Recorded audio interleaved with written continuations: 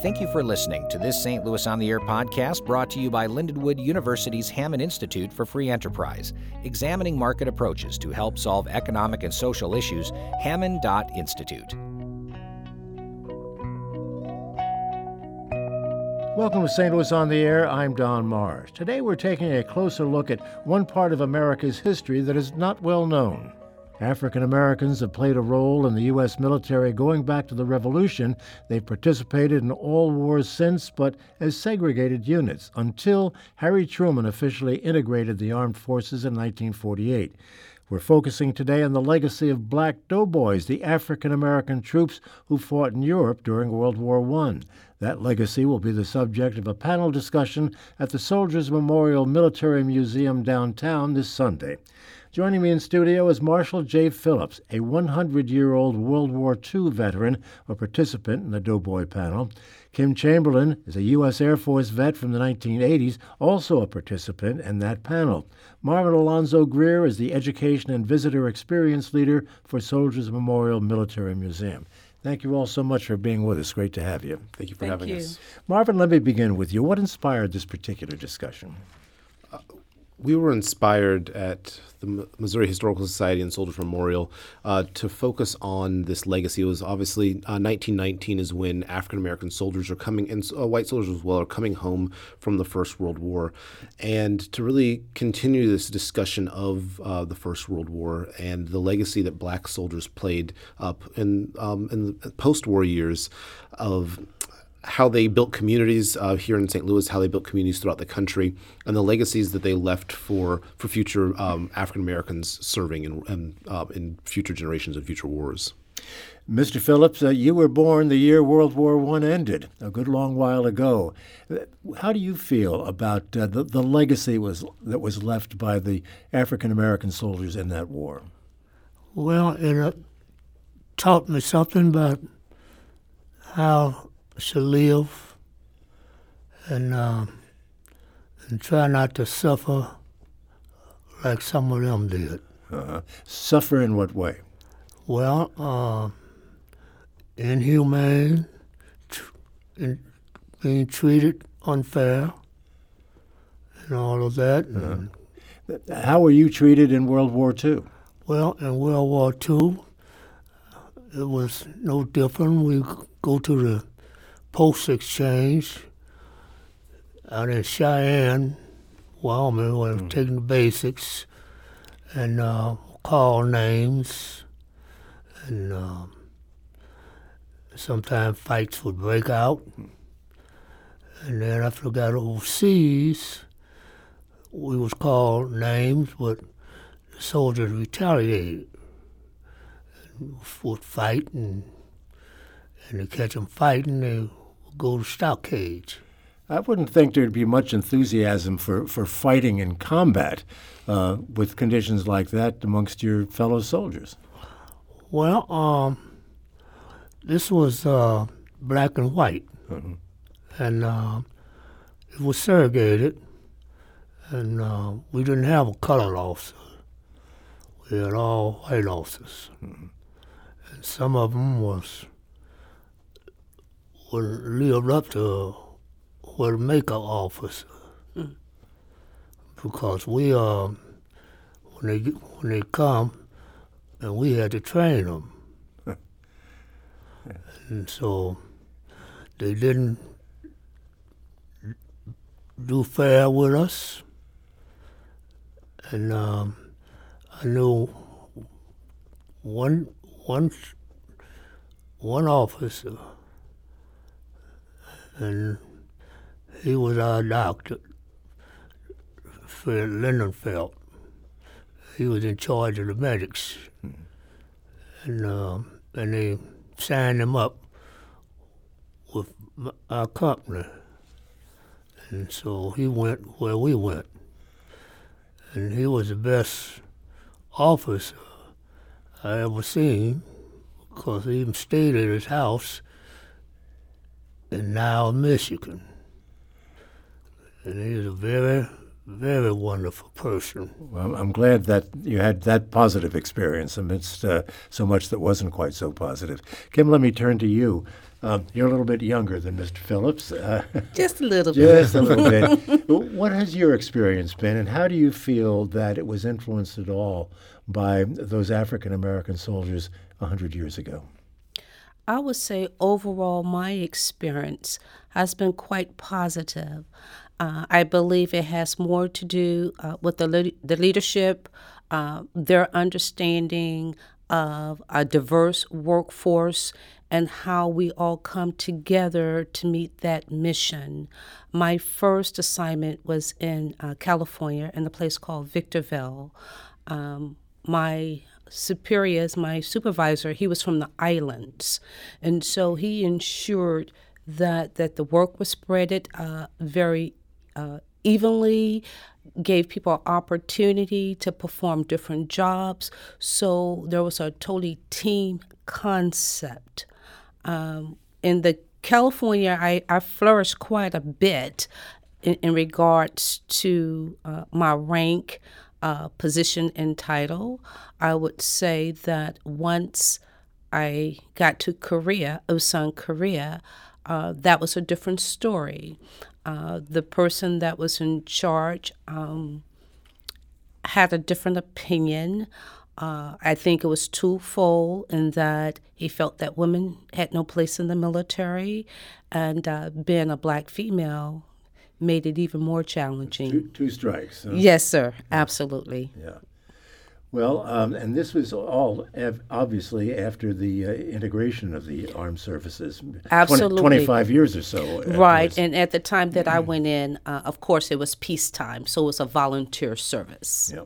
Marvin, what was life like for the African American doughboys? Life was challenging.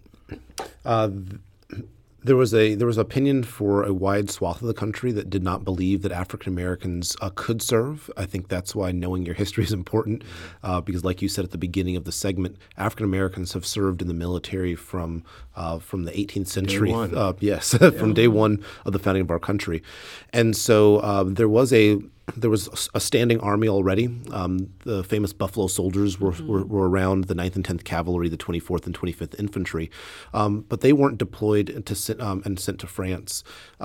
There were volunteers and draftees that were African Americans that were sent overseas. They were mainly assigned to labor battalions, but public pressure from both the French as well as the African American community from the African American community, especially in the United States, saying that African Americans need to be able to prove themselves as equal citizens. You're talking about the Nadir period, where lynchings and pogroms or race riots are at its height just across the river in East St. Louis.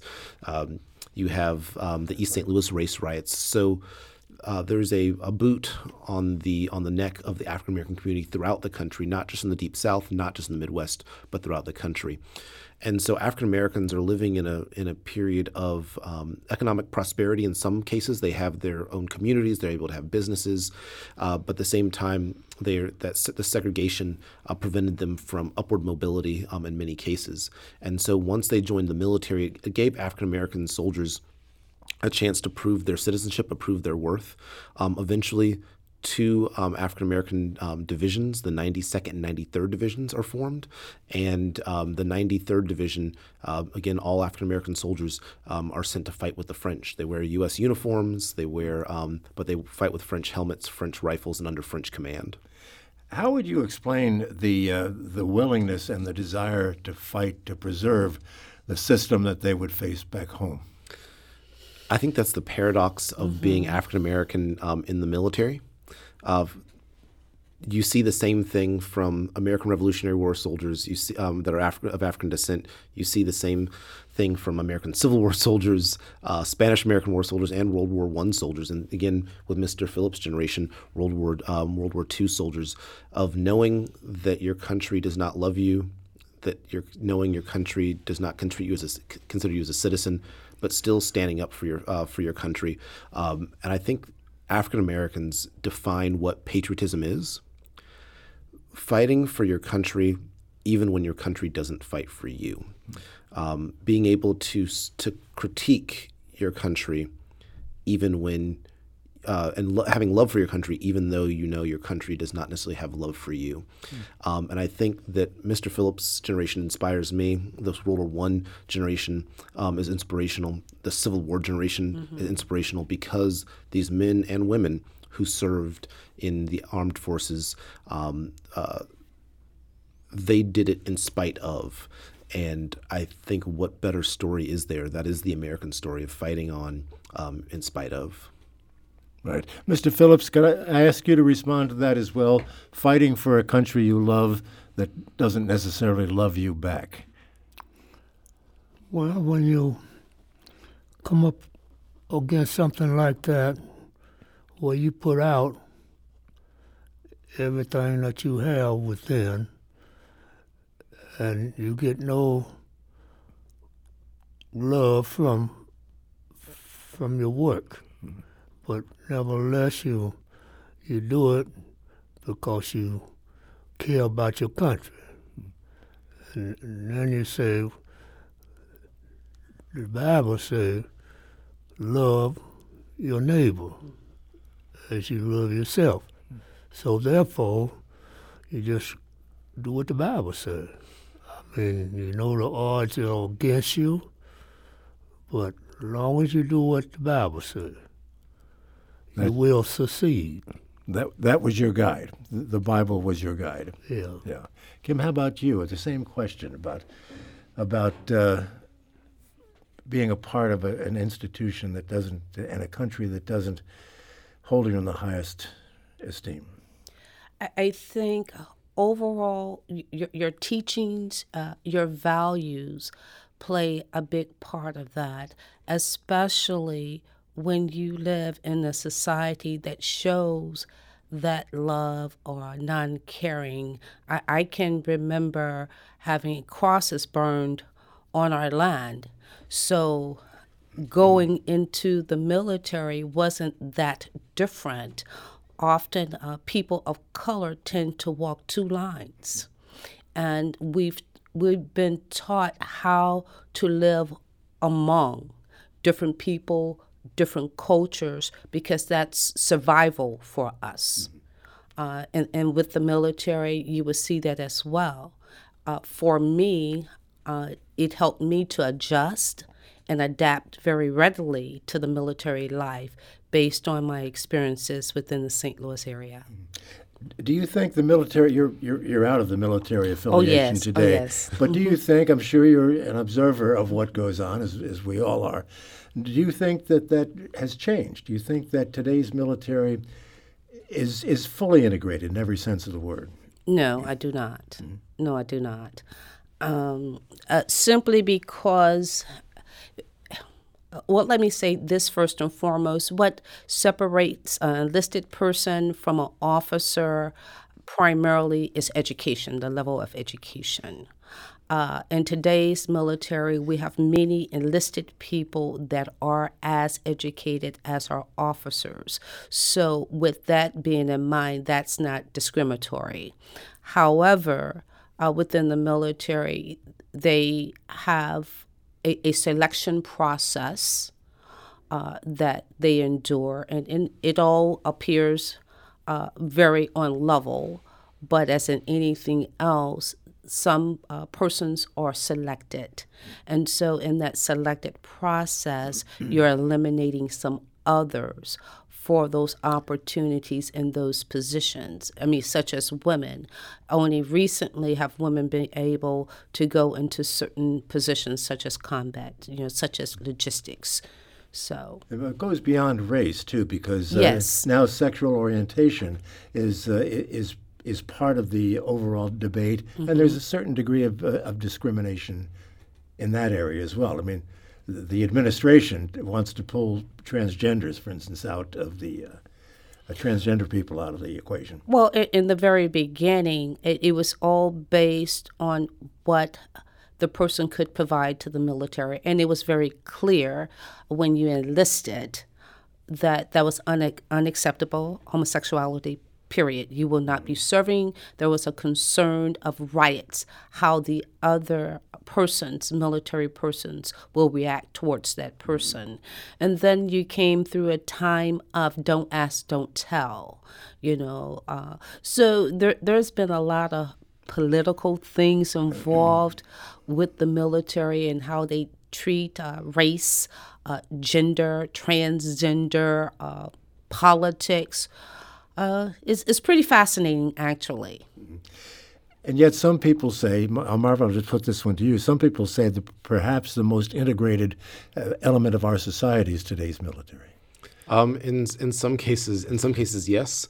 I would also say that the military tends to lead the way in the country in the way of social change. And it may seem difficult to understand that in some ways, but the military integrated before the rest of the country. Right.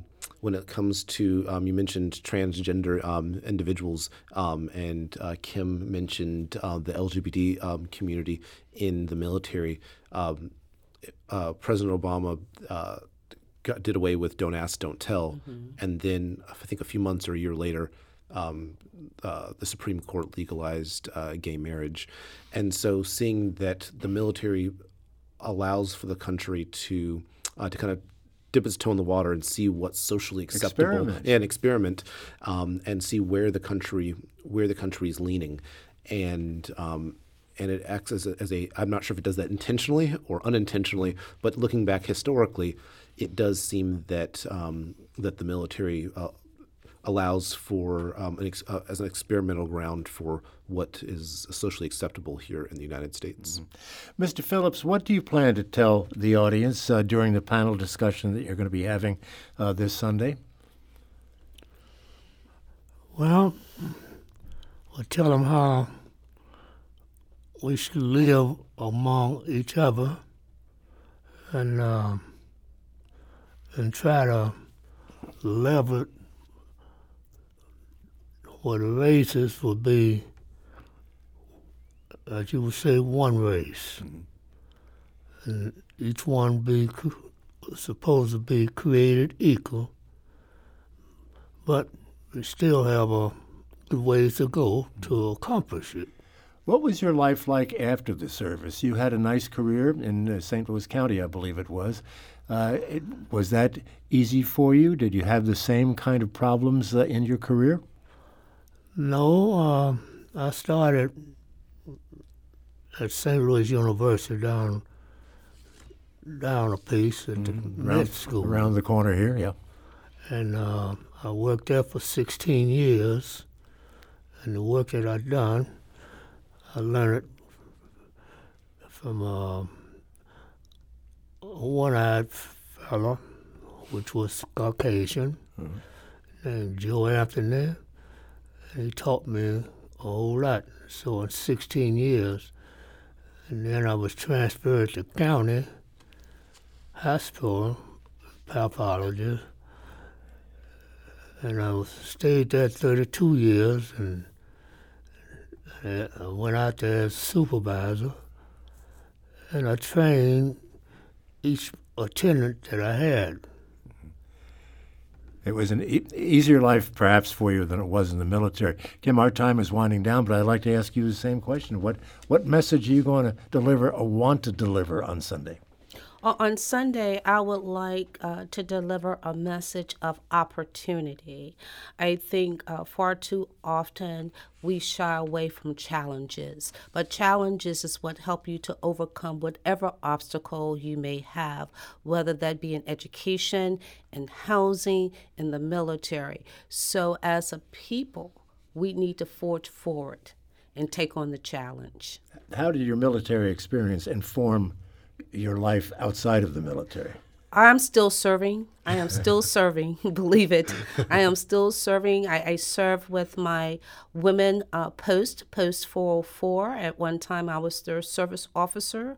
I serve with other non-for-profit organizations in assisting our veterans in caring for themselves, letting them know of their benefits and how we can help them move forward or have them to be comfortable as they continue to live. Yeah. And Marvin, what do you want folks to take away from the Sunday event? I'm not sure if Mr. Phillips or Kim said anything that I couldn't say. I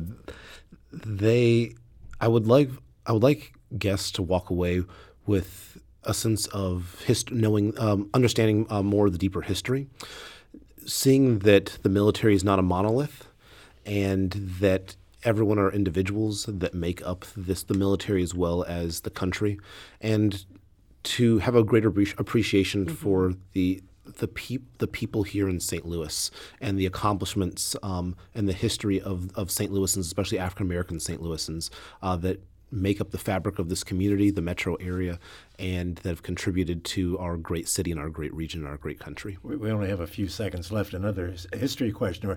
Why do we call them doughboys? Doughboys. Doughboys comes from the history of the donut, which came about from women from the American Red Cross that actually made donuts. So that's the Yes. that's the history we need to know.